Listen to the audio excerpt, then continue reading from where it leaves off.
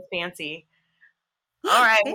Welcome, everyone, to my weird little podcast where we talk about everything weird throughout the history of things. And so tonight is the one. What would tonight's be about? Tonight is the one with tampered food, tampered medicine. Tampered, is that the word? Yeah, tampered. Yeah, tampered products. Yeah, of various. The one with tampering. We'll just say that.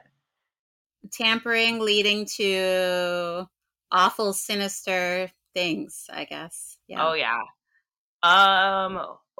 Who should go first? When does yours take place? Yeah, okay.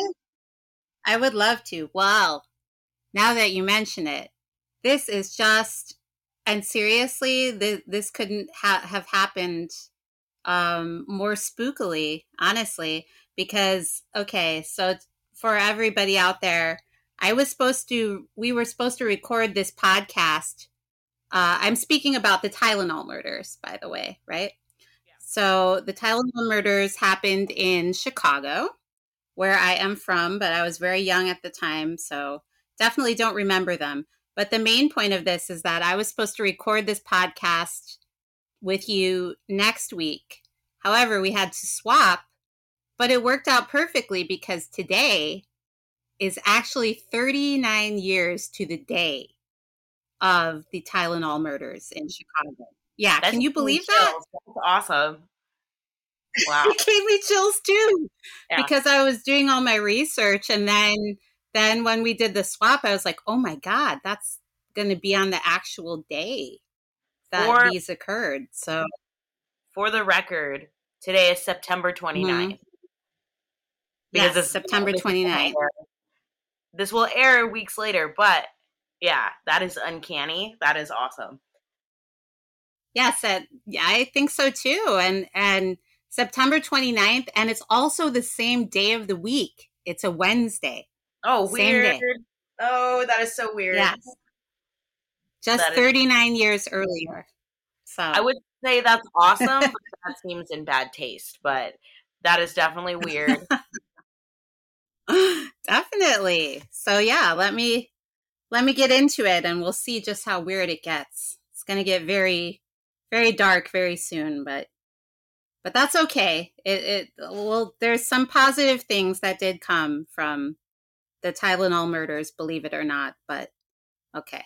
So yes, like I said, these did happen in 1982, today, Wednesday, September 29th, in Chicago, Illinois. And this was very brief. This really only happened for about a month's time, these whole series of events from September through October.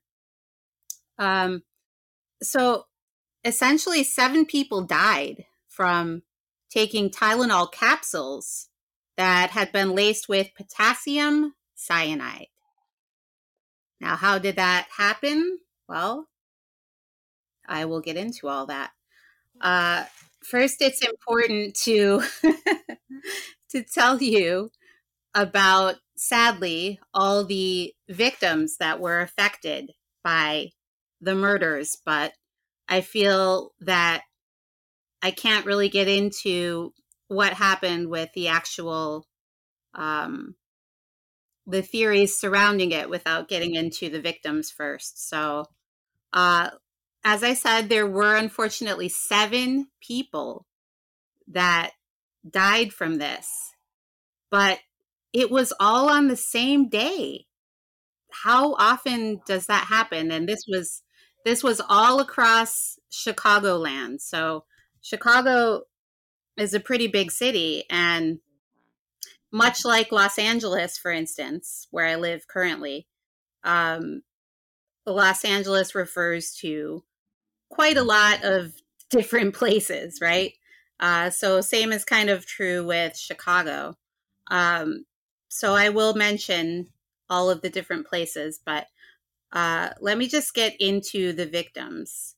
And they're actually, since this all occurred on the same day, there is a chronological timeline that I was able to find through my research that kind of puts it all into perspective for us. So here we go. The first victim, she was just 12 years old, and her name was Mary Kellerman. She was from Elk Grove Village, so it's a northwest suburb of Chicago. She died after taking extra-strength Tylenol capsule, and she had complained of cold symptoms in the early hours of the morning. Upon taking the extra-strength Tylenol capsule, she collapsed on the bathroom floor, and she was dead by 7 in the morning. Jeez. So that started the day. Yeah. Not a really great start to the day, unfortunately, for her and her family. And she was just the first victim. Moving on to the second victim, this was around noontime that same day. A man named Adam Janus. He was a 27-year-old postal worker from Arlington Heights, Illinois. Again, another northwest suburb of Chicago. He believed he was coming down with a cold, and he stayed home from work. He stopped by the Jewel grocery store to pick up Tylenol. He took a dosage and went to lie down. Moments later, he staggered into the kitchen and collapsed. At first, they thought that he'd had a heart attack, but the doctors had no clue what could have caused his eventual death at the hospital later that day. Moving on to 3:45 p.m. That same day, there was a third victim, and her name was Mary Lynn Reiner. She was 27 years old from Winfield, Illinois, another suburb of Chicago. She had given birth to her fourth child just 1 week prior, and she wasn't feeling well from giving birth and all the after effects of giving birth, so she decided to take Tylenol, and she would collapse. She died at the hospital a day later. Moving on to 5:00 p.m., the same day, the fourth and fifth victims, and their names were Stanley and Teresa Janus. If the last name sounds familiar, it's because you'll recall just hours earlier at noontime,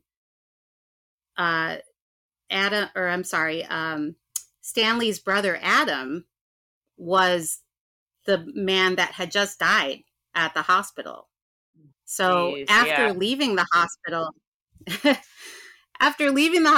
where Adam Janus, and he was Stanley's older brother, after leaving the hospital where he died, Stanley and Teresa, his wife, and other family members, they gathered at Adam's house to mourn and to make funeral arrangements.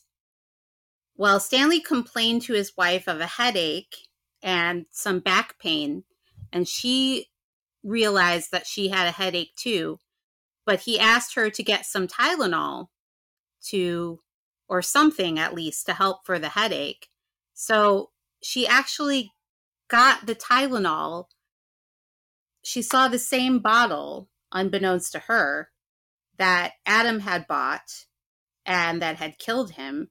So they both took a dosage of Tylenol, so 2 capsules each, and they both collapsed on the floor moments later. Stanley died at the hospital a few hours later. Teresa wouldn't die until about 2 days later. But he was 25 years old at the time. She was 19, so still very young, and they were healthy. No other problems up until then. At 6:30 p.m., there was a sixth victim, and her name was Mary McFarland. She was 31 years old. She was from Elmhurst, Illinois. So these are mostly all in the suburbs. Elmhurst, again, is another suburb. But Mary was at work and she had a bad headache. She took Tylenol. She collapsed on the floor within minutes and she died the next day. The last person that day to fall victim was the seventh victim, and that was at 9:30 p.m. Her name was Paula Prince. She was 35 years old. So she was actually the oldest victim. And she was a flight attendant. She lived in the Old Town neighborhood in Chicago. So she was actually the only one living in the city proper. But she stops at Walgreens drugstore to buy Tylenol. 2 days later, the police discover her body dead inside her apartment. And the Tylenol bottle was still sitting open on the vanity in the bathroom. So apparently she had taken the Tylenol when she was inside the bathroom, and by the time she got to the doorway, she had collapsed. Jeez. Yeah. So that was just, I just couldn't believe that all of these victims were all on the exact same day. I remember hearing about the Tylenol murders, but I had no clue that they all occurred. The poisoning, at least, all occurred on the same day. Some of the deaths varied, they were the next day or 2 days later, but, at least a few people died on the first day. The 12-year-old Mary Kellerman and Adam Janus, they definitely died on the first day.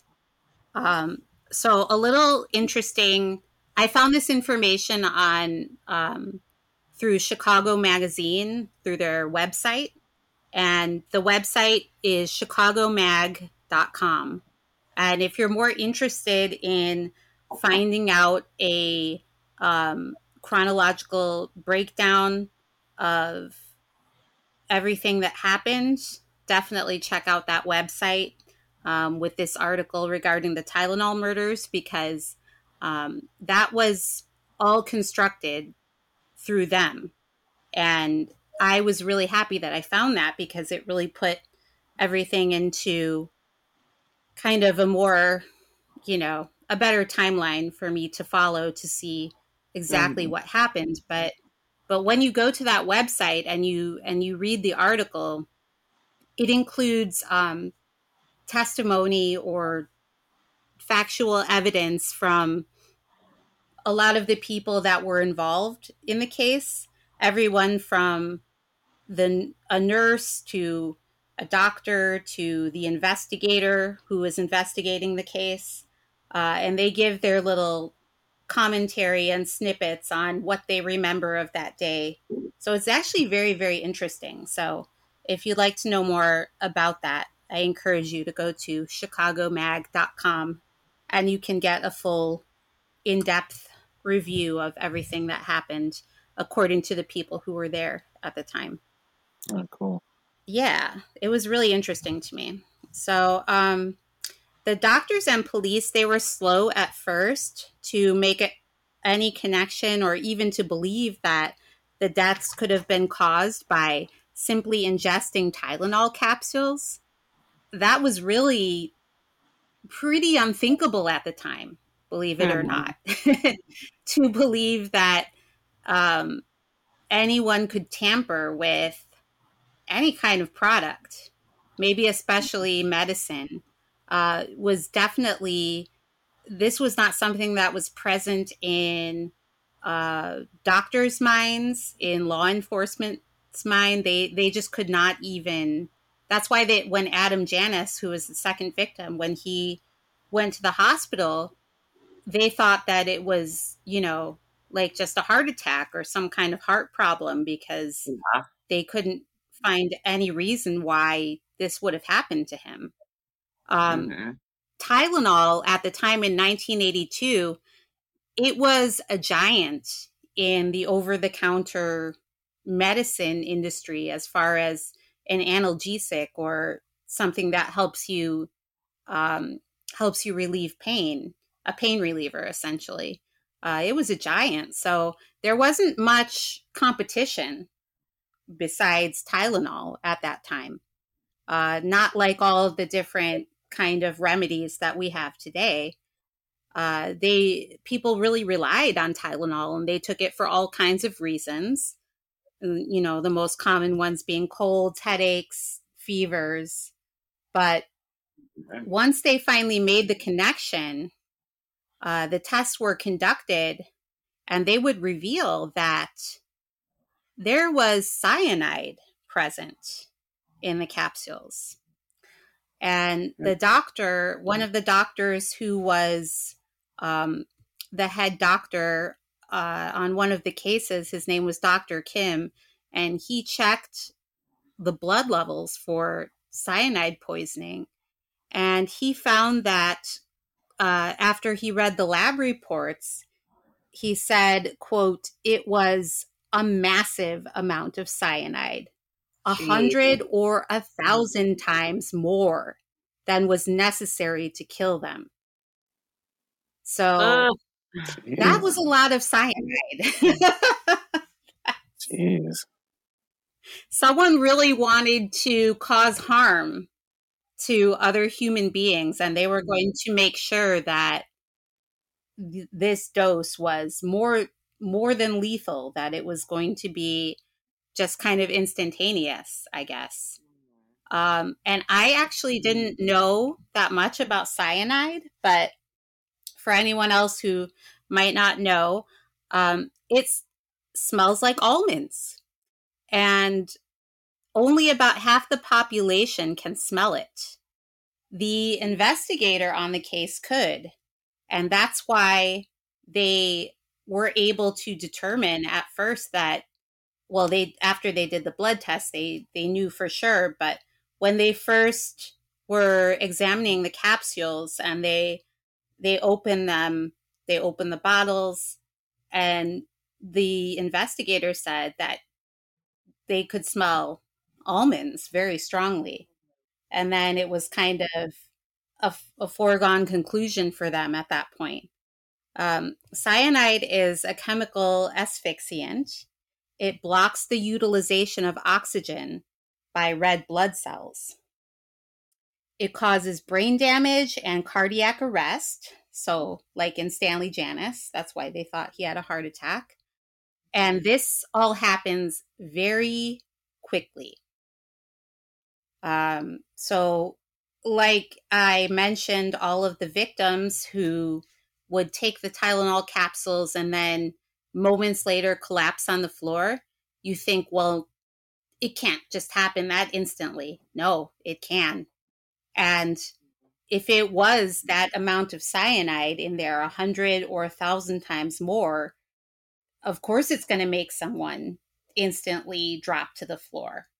So there was actually in that Chicago magazine article, one of the surviving brothers for Adam and Stanley Janus, his name was Joe, I believe, but he described the scene as, you know, he saw his brother Adam die at the hospital, and then going back to Adam's house to mourn him and make the family arrangements.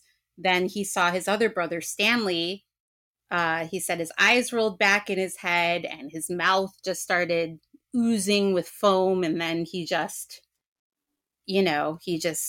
keeled over. So it's just terrifying. He said, I'll never get that image out of my mind. And I definitely imagine that you wouldn't.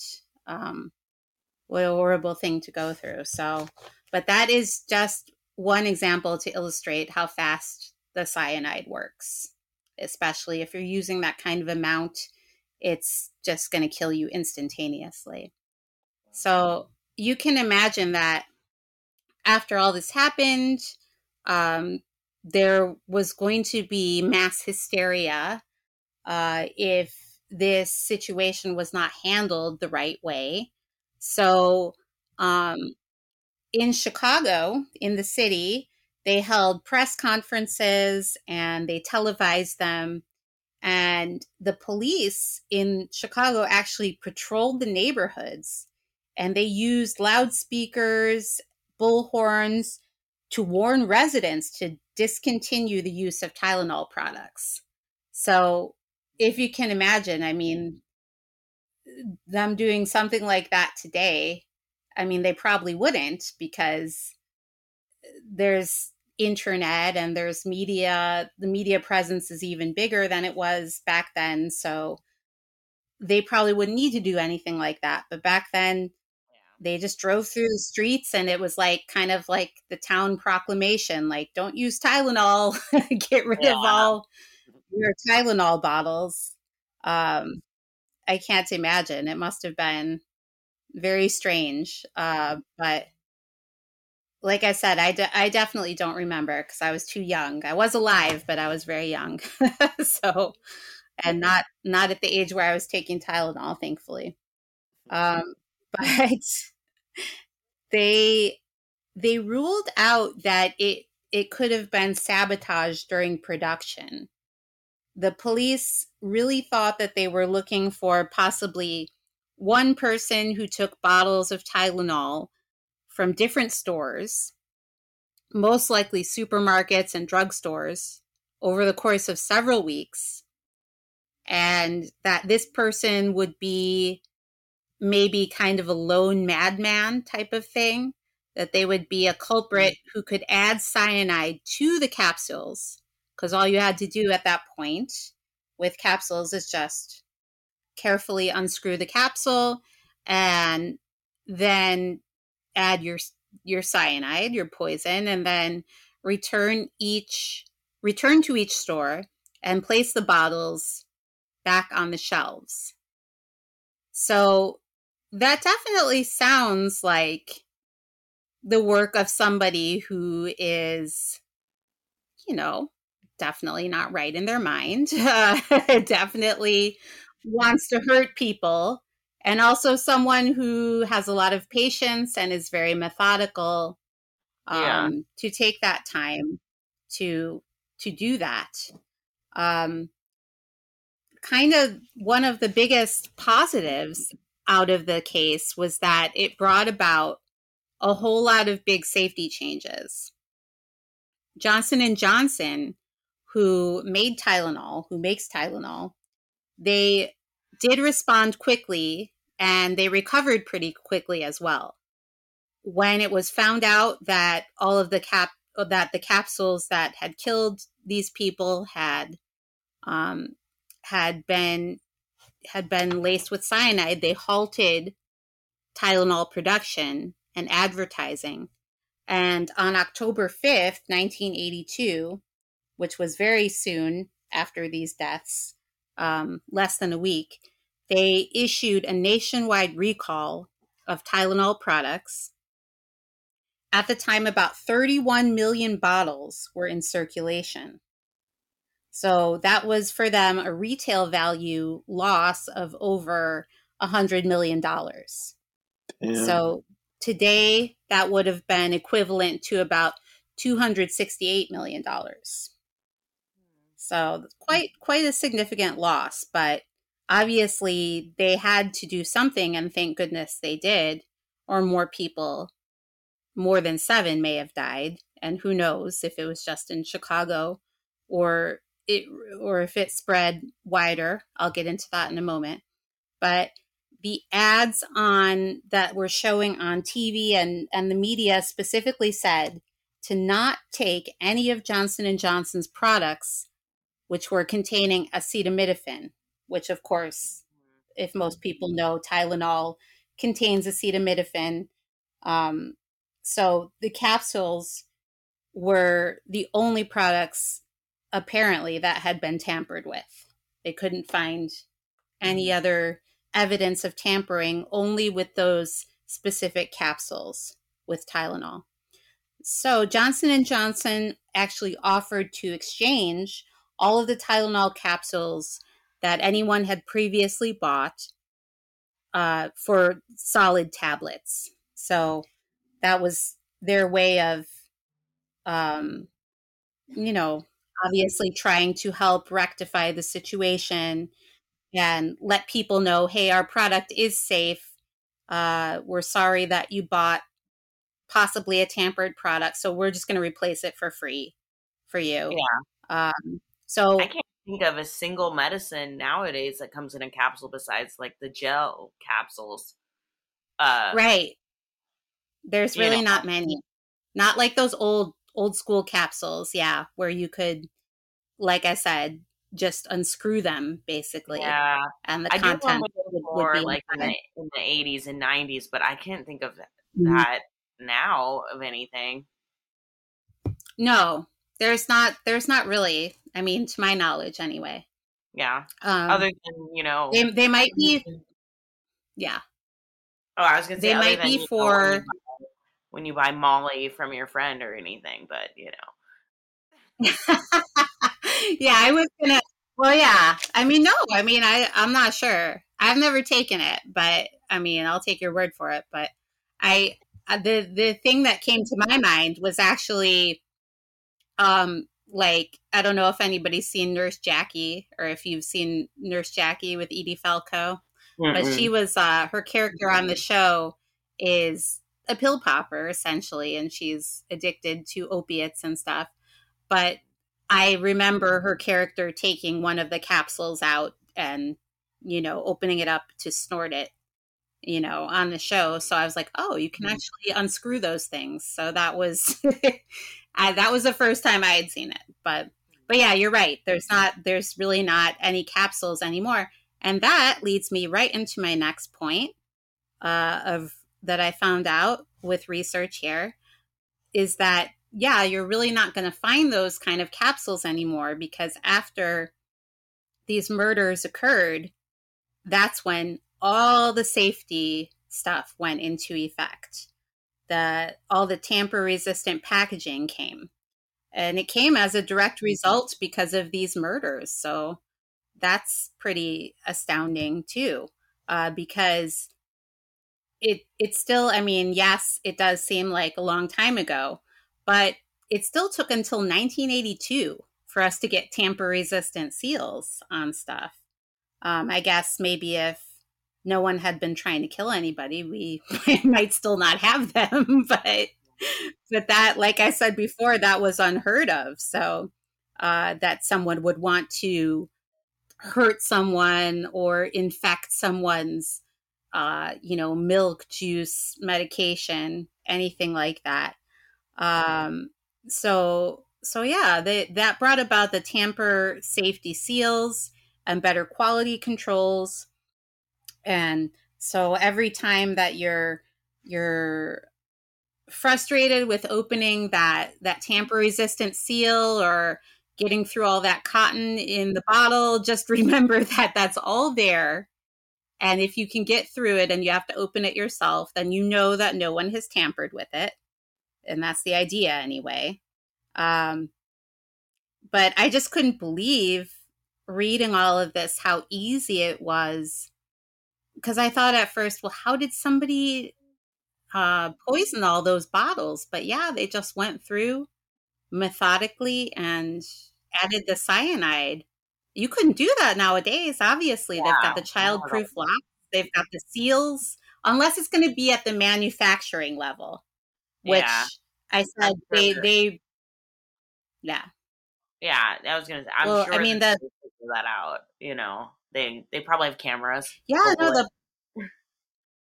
right, right. I mean, there's still some people who believe with the Tylenol murders that it was tampering that happened at the manufacturing level, but that is not a widely believed theory. That's kind of held by a smaller percentage of people. Most people believe that the findings of the police were correct, that it was going to be one person or perhaps a group of people that orchestrated these poisonings. Mhm. But we still don't know who did it. And I'll get to that in a moment. But um, so yeah, the tamper resistant packaging was put in place, and the industry as a whole moved away from the capsules because they're easy to contaminate, obviously, and they moved to solid caplets. We all know the word caplet now, right? It's pretty, that's how most of the pills that we see over the counter, Tylenol included, they are in caplet form, a lot of them. So they're made to look like a capsule, but it's actually just a tablet in the shape of a capsule. So harder to break open and not easy to contaminate, therefore safer to the consumer. So that kind of brings us to who did perpetrate the Tylenol murders. Well, unfortunately, to this day, there is no suspect that's ever been charged or convicted. The most prominent person in the case, who it was decided kind of definitively that he didn't really have anything to do with it in the end, he was a very unlikely suspect, but he was the one who actually went to the not to the police, but he wrote a letter to Johnson & Johnson directly. This man was from New York City, and his name was James William Lewis. He claimed to take responsibility for the deaths. The letter he wrote to Johnson & Johnson said as much. And then he demanded $1 million to stop the killings. He wrote this letter, I believe it was on October 6, 1982. So just days after the killings. So he wrote the letter to Johnson & Johnson. He demanded $1 million, and I will stop the killings. But there was never any evidence at all tying him to the poisonings. And at that point, because he had written that letter, he was convicted of extortion. And he actually went to prison for about 13 years. So, for extortion. But then in January of 2010, because the case is still open, the police felt strongly about Lewis still, and they asked Lewis and his wife if they would give DNA samples and fingerprints to the authorities. They agreed to do that, but the results were inconclusive. They didn't find anything. So what they had thought previously when they took him to jail, he was apparently not guilty at all of this crime. So why he wanted to say he was responsible just to try and get $1 million, I'm not really sure, but that is what he'll go down in history as being known for. So apparently now he's upset that he got the rap as, being thought to have caused the Tylenol murders. Well, why would you say it was you in the first place then? So he's complaining about a situation that he created himself. So not really sure what that's. Yeah, not really sure what that's about. Could have easily avoided. But he was, unfortunately, he was one of the only suspects. There were a couple other suspects beyond him, but both of those suspects were not found to be guilty. And there was not enough evidence.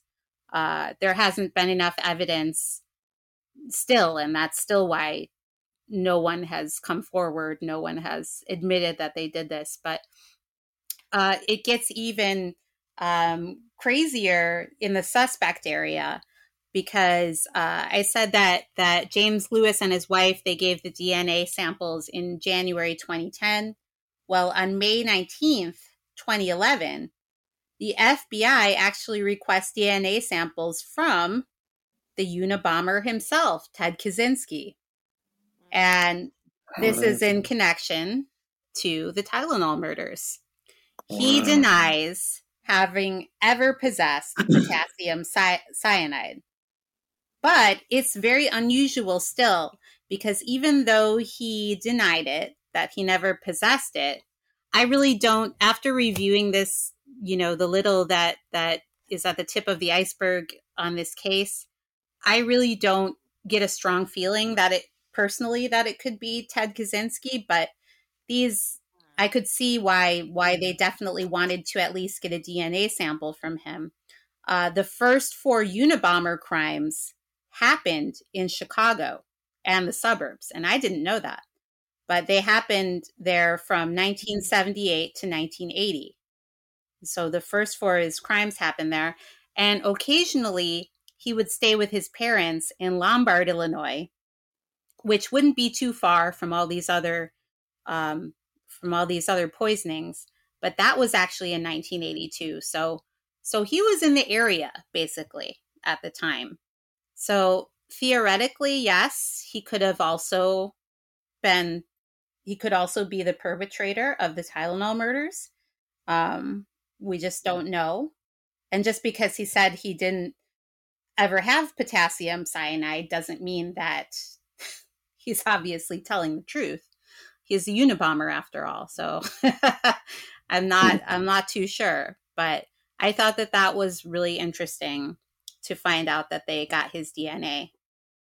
So after all of these murders occurred, the thing that occurred across the United States was that there was hundreds of copycat attacks. And some of these were from Tylenol, but others of them were from other over-the-counter medications and even other products. The biggest, I guess, how shall I put it? Well, another person who definitely was found to not be doing the right thing was a woman named Stella Nickel, and she was from Seattle. She tampered with Excedrin capsules, and she actually laced those with cyanide as well. She wound up murdering her husband and another woman, and she was actually convicted and sentenced to 90 years in prison. And the only way that she was convicted and got that many years is because now it was a federal crime to tamper with products after the Tylenol murders. Before that, it wasn't, because, like I mentioned a couple times before, no one had ever thought that anything like this would ever happen. So now, after those murders, it was made into a federal crime. And in 1983, they called it in Congress the Tylenol bill that was passed to turn it into a federal crime. Yeah. So, as I mentioned, the case is still cold, and today marks the 39th anniversary. It's said that that the police in Chicago, if they are questioned about it, that they are willing to talk about it, but only up to a point. That they keep a lot of information closed off, sealed off. And in fact, one of the relatives of one of the victims, it was Mary, sorry, I'm just looking for her name. It was Mary Lynn Reiner, her niece. She has made several attempts to get the police to unseal the records on the case, to try and find out what happened, what really might have happened. But because the case is still open and still cold, they will not release any information to her. So the police in Chicago are, they are hopeful that they will still be able to solve the case, but it has been quite a long time and no one has still come forward. So if we do see a crack in the case, it would be amazing. But at this point, it hasn't been able to be determined who did it, or even who might have been involved with it, other than the suspects that they've already they've already cleared. So it's just very it kind of at that point, or it takes on for me almost kind of, even though it was a real thing that really happened, it kind of takes on that urban legend kind of thing in a way, because just no one can find out who actually did it. So, but I mean, the deaths did actually occur, and they occurred all on the same day. Most of them were in the Chicago suburbs. Most of them were young people. But other than that, there's really no connections. There's no motives. It's just a crazy, crazy case that has not been solved. So, and if it hadn't happened, like I said before, we wouldn't have had all the tamper resistant packaging. It's crazy to think.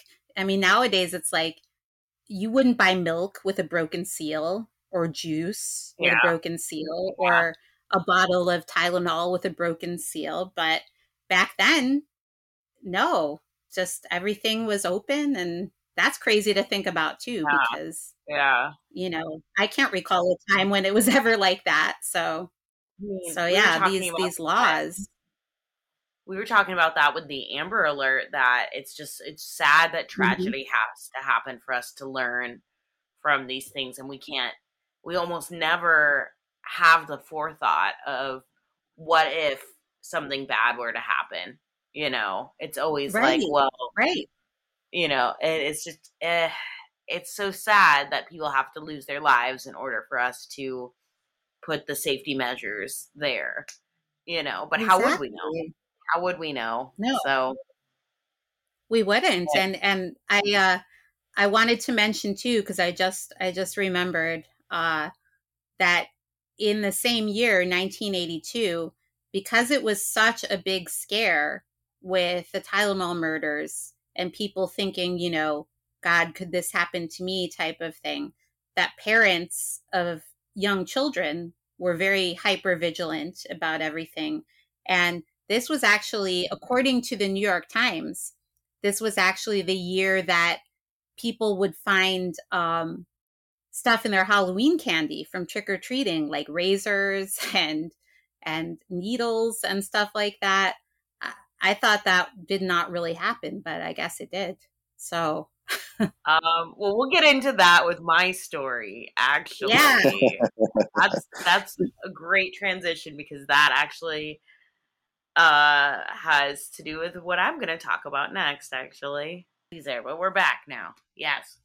So, as we were saying before, that tampering with medicine led to tampering with Halloween candy and people putting razor blades and needles in Halloween candy. So that may have not ever happened, because there has been no ever definitive case of someone actually doing that. Most of that is urban legends that are based off of the story that I'm about to get into, where someone did tamper with Halloween candy, but there was a lot more to the story than just simply poisoning the neighborhood kids. But you'll see. I'll get into it then. I like that. Simply poisoning the neighborhood kids. That's awesome. Simply poisoning the neighborhood kids. This is what I just do on the weekends, guys. Well, when you want them to be quiet, I mean, what else can you do? I know, it's the simplest answer. That's what I feel like doing around here. No, not really. We have an email now, so please send your hate mail to myweirdlittlepodcast@gmail.com. All right. So I guess there's a reason why I don't have kids already. No. Sorry, anyway. I actually really love kids. But it's fun. It's fun to think about being like Mrs. Hannigan to them, I guess, in a way. So. I am really good with kids.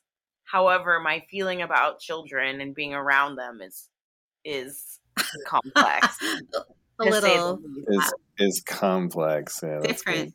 I get it. Yeah. I appreciate kids, and I appreciate where they come from, but yes, that's weird. I would love to play Miss Hanson. That would be really cool. I think she's fun. Anyways. Sorry. So my story I'm going to tell tonight is the Pixie Stick Killer. Bum bum bum. Ooh. So I know Pat's familiar. Yeah, I know Pat's familiar with this story, but are you familiar at all with the Pixie Stick Killer? I'm actually not. I'm very intrigued to hear this because it may sour me on pixie sticks for life, but that's okay. It's not the pixie sticks' fault. Okay. So all right then. Carry on. I do also not mind a pixie stick. I like the paper ones over the plastic ones. However, I'm pretty sure the plastic ones are the culprit in this story.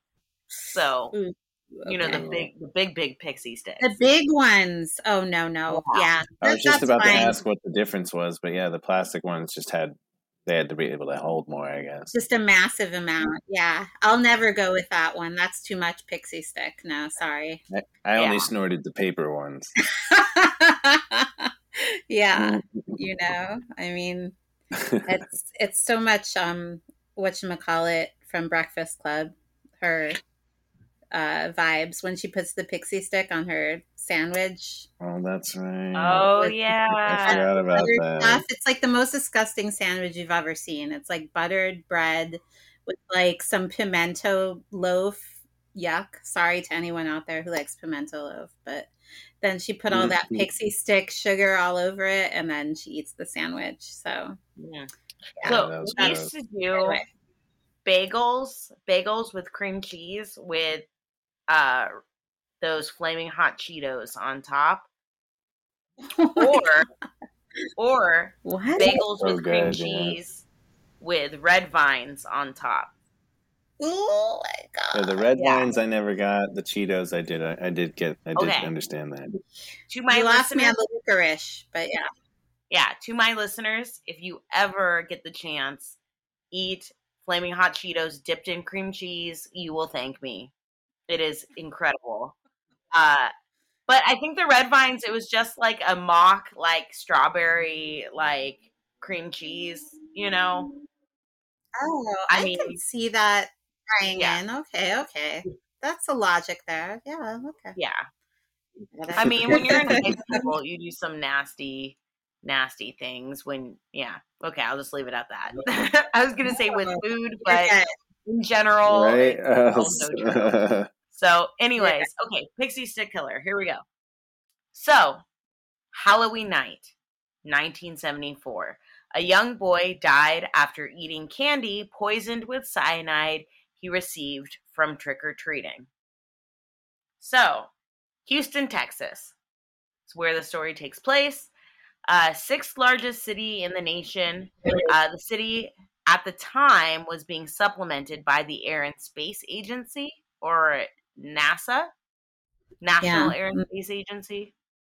Is that what that stands for? National Aeronautics Space Association. I don't know. Maybe I don't know. Yeah. Okay. Anyways, Houston was, the place, I guess, to be. So Deer Park, which was a suburb of Houston, lived a family, the O'Brien family, which was considered the picture-perfect family.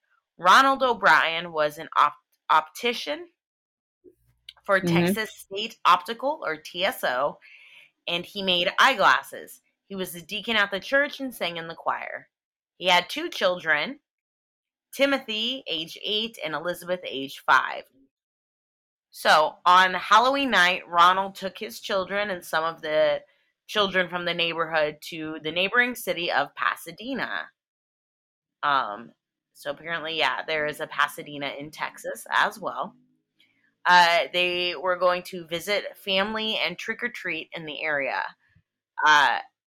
When they got home that night, Ronald let his children eat 1 piece of candy from their bag. Timothy selected a pixie stick.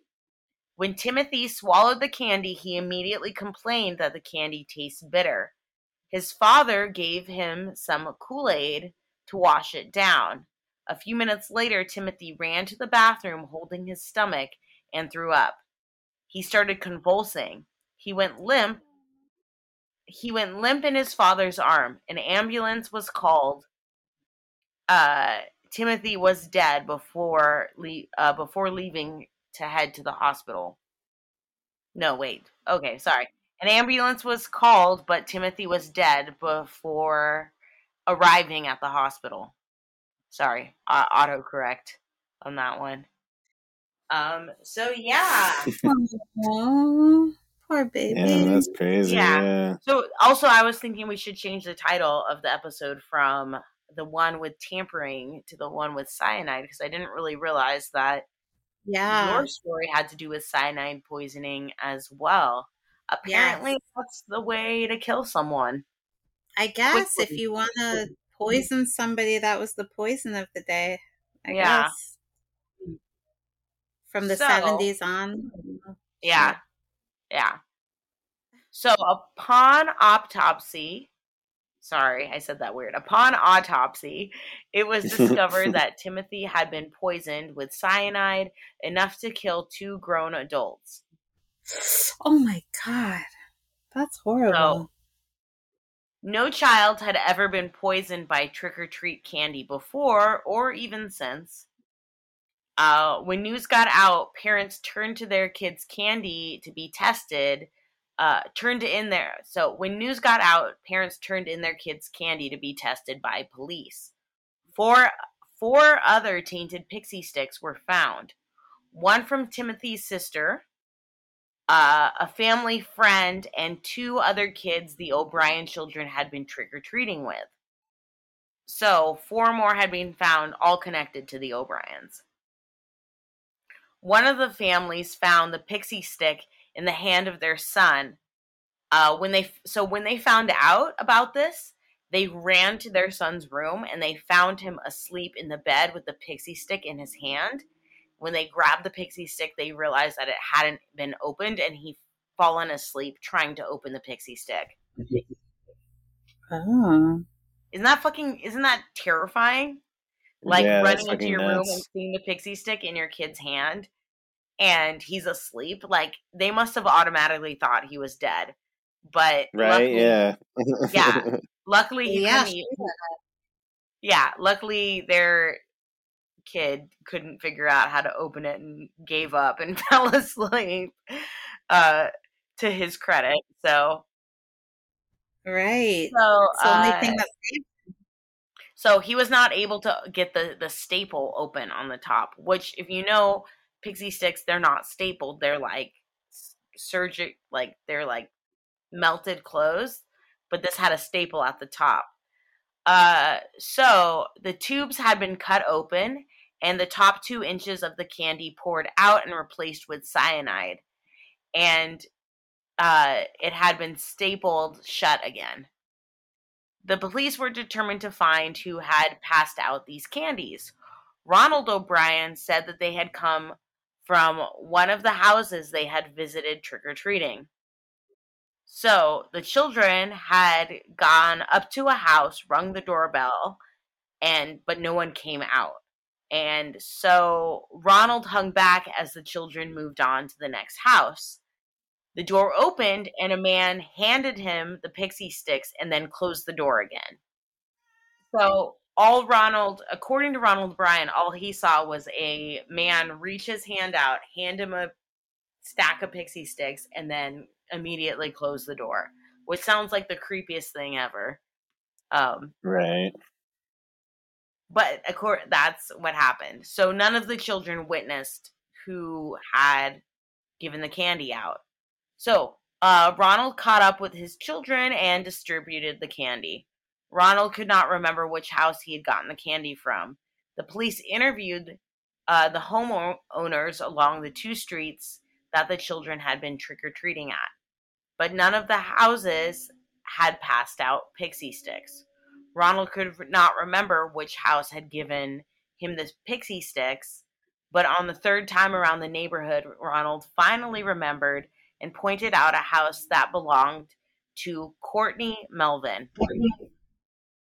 Courtney was an air traffic controller, and he had been working on Halloween night and wasn't home until after 11 p.m. 200 people had seen him working that night.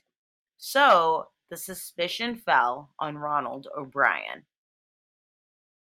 Bum, bum, bum. Right, of course. Yeah. Yeah. So Ronald O'Brien, he had never had any run-in with the law, but he was said to have a short temper.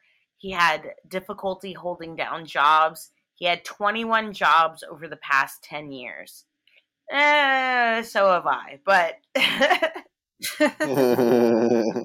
Whatever. I haven't had 21 jobs, but I've definitely had like a new job every year. So I'm not going to go poison my children or anything, but That's good to know. yeah.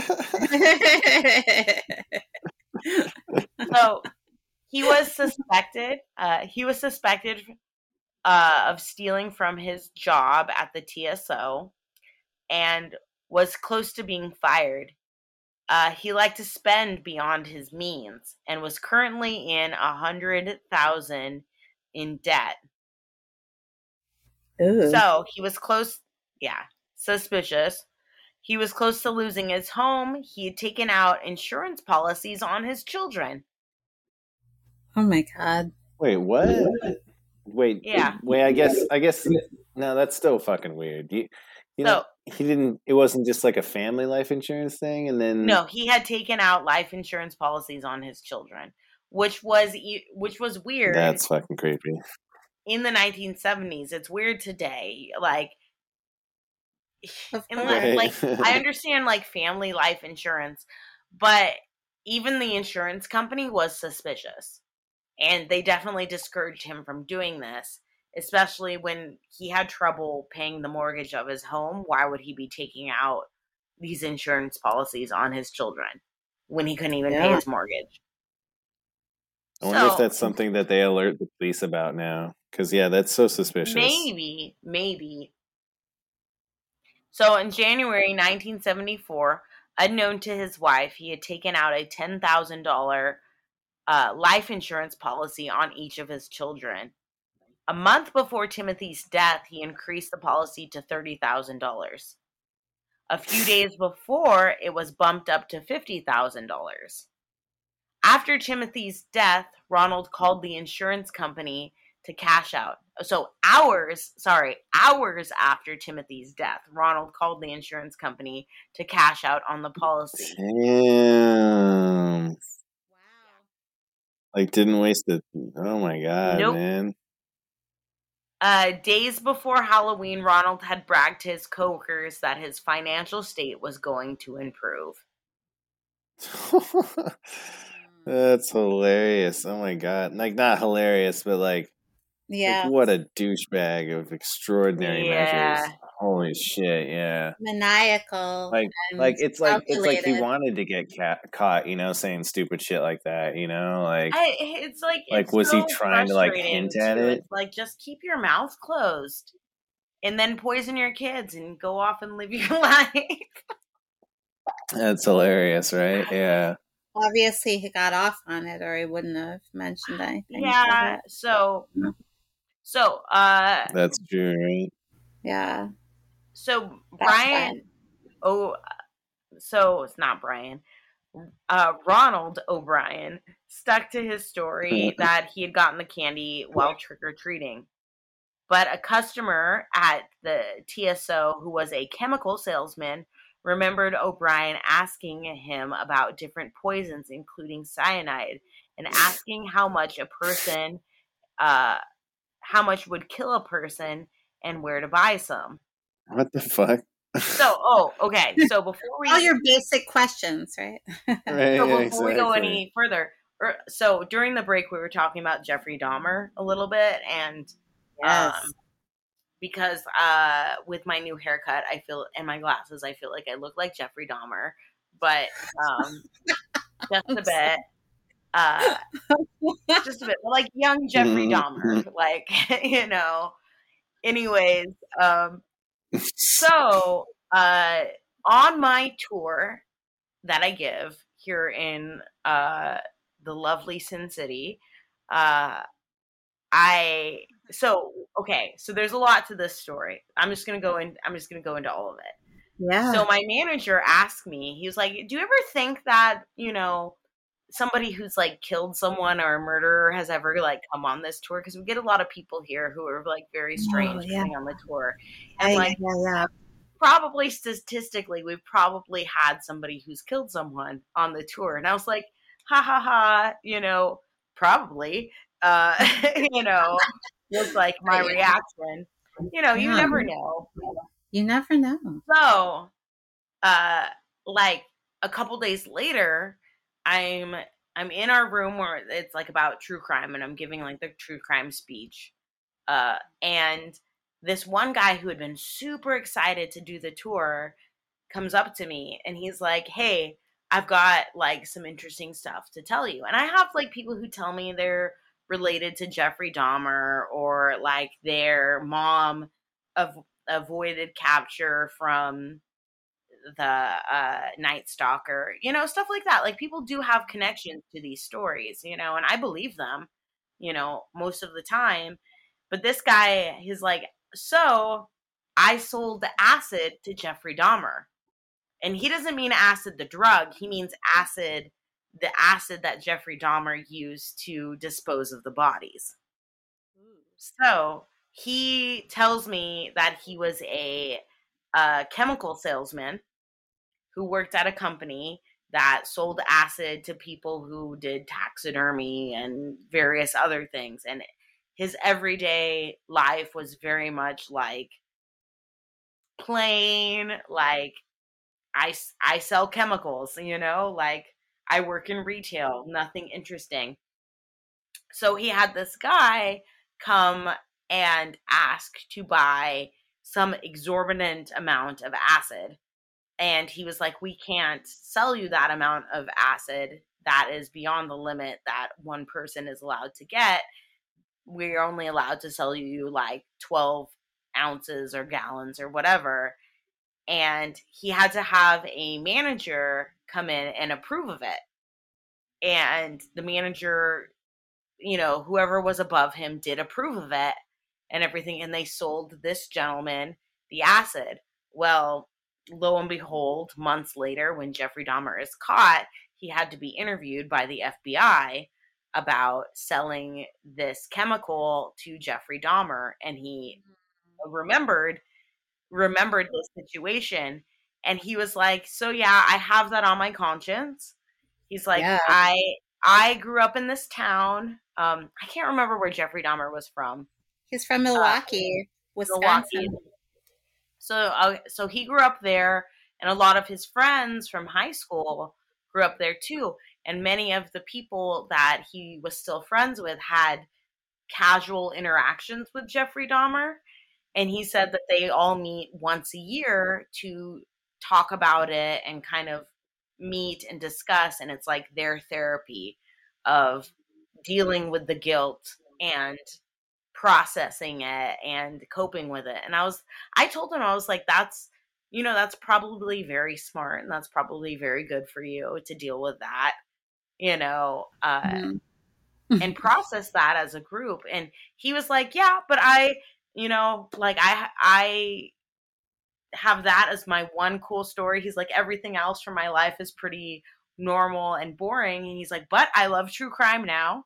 And he had a great time at the museum. But I had to tell my manager later, like, yeah, I don't know if we ever had a killer on our tour, but I do have a guy who sold the poison, or not the poison, but acid that broke down the bodies to Jeffrey Dahmer. So there's that. Oh, jeez. 100% came on the tour. So, yeah. That's pretty close, like, connection. Ugh, grizzly. Oh, yeah. I always am very grateful when people share that stuff with me. Like, I did have somebody on my tour who was like, oh yeah, we're related to the Bundys. Like, they came to my sister's wedding. And I was like, oh, okay. Cool, you know. Yeah, what else can you say? Sometimes I don't believe them, but like Yeah, like right. that one guy, he had so many details from the story that I was just like, that's interesting. Like, that's an incredible story, and thank you for sharing that with me. I'm very appreciative of that. But wow, like, I'm glad that he's processing it in a good way, because Yeah, that's a lot of guilt. That's a lot of guilt to have, you know, for that sure. you had a hand in the killing of all of these people. But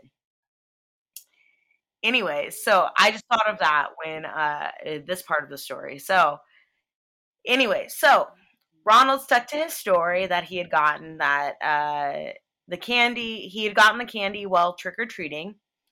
A customer at TSO, who was a chemical salesman, remembered O'Brien asking him about uh, different poisons, including cyanide, and how much you would need to kill a person and where to buy some. So a chemical supply company member, O'Brien, remembers O'Brien coming in looking to buy cyanide, but left after finding out that he would have to buy a minimum of 5 pounds. So there was never any proof that O'Brien ever actually bought cyanide, because these companies pretty much had, well, this one company denied him, and this other person, he had just asked about the cyanide. But on the night of Halloween, his wife attested that he had behaved odd. He was jumpy whenever a kid appeared to open their candy, and he had jumped across the room when a child tried to take candy out of Timothy's bag. Ronald's wife claimed that Timothy hadn't originally selected the pixie stick as his one piece of candy, but was told by Ronald that the lollipop he chose would take too long to eat before going to bed, and told him to eat the pixie stick instead.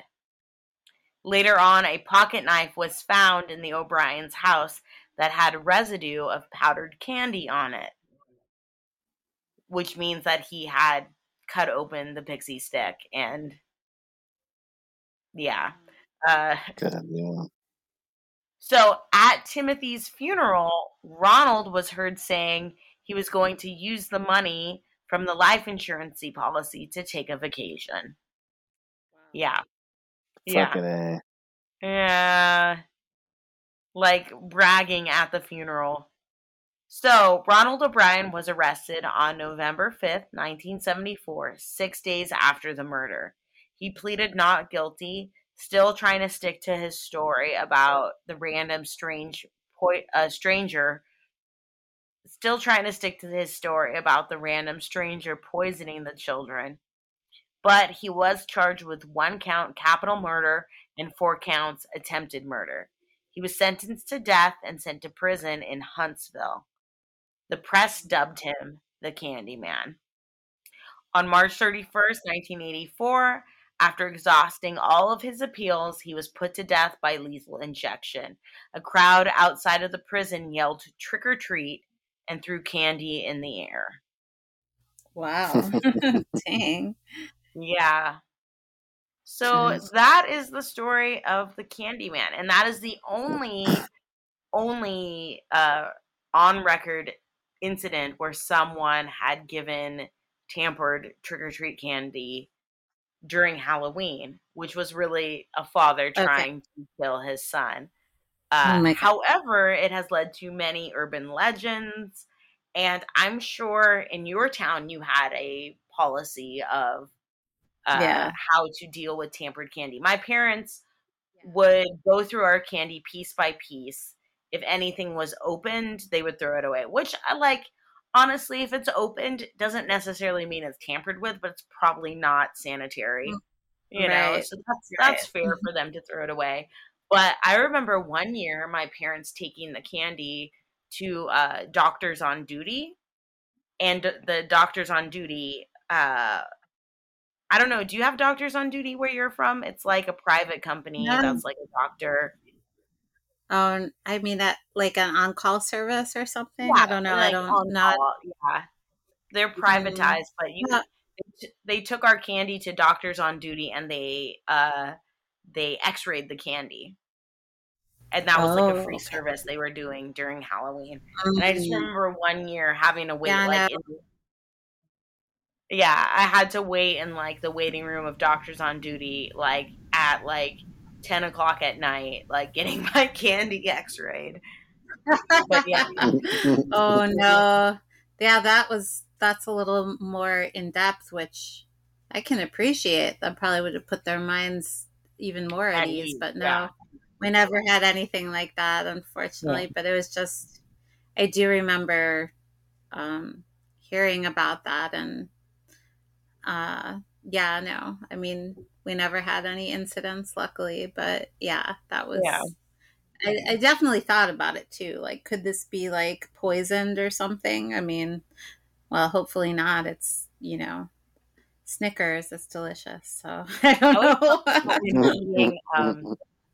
I hate to call out. This is like my favorite candy. Those warheads were always covered in like that powder on the outside, and Oh, yeah. I always was Oh, yeah. like thinking like, huh, what if this is rat poison? But I think that's also because I read Flowers in the Attic. Did you ever read Flowers in the Yeah. Attic? Where she like the mom I know, but poisons the kids? yeah. Is that what The mom. happens? I've never read it. I know like Oh, about it, okay. but You might appreciate it. I don't know. It's a little smutty, but the mom poisons her kids by giving them powdered donuts that are covered in rat poison. oh, Um, gross. yeah. So I don't know why, but I not to call out warheads. Warheads are a great candy, and if they're sealed, they're perfectly fine, and I love them, and I will eat them till my tongue is raw. I love them. Please send me warheads in the mail. Right. Yeah. Uh, we should get a PO box so they can. They're After my talking favorite about how candy. you could so easily drug it with rat poison, that's hilarious. Oh, Maybe they'll yeah. be good like that. Who knows?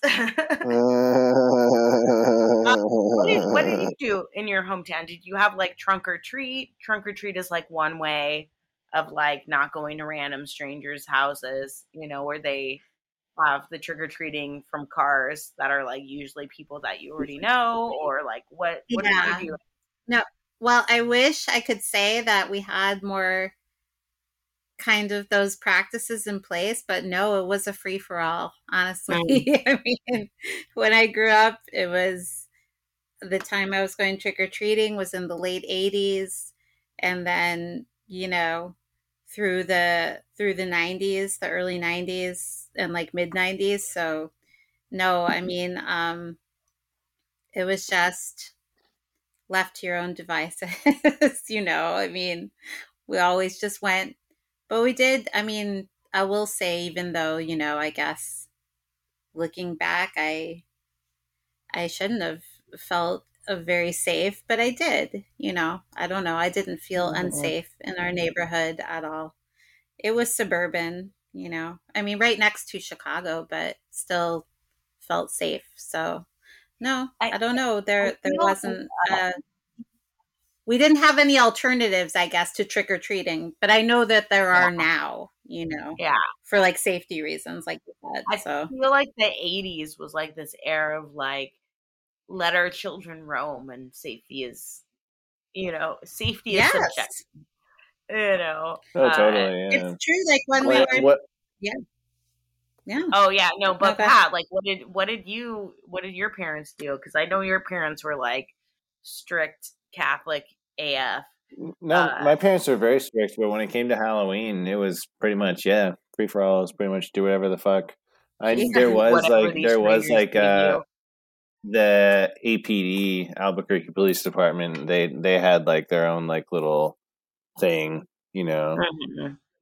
like where you could I guess technically get your stuff scanned or whatever, but we Yeah. never did. I don't know if it was because my parents never wanted to or whatever, but no, yeah, we never did. Hmm. Yeah. Interesting.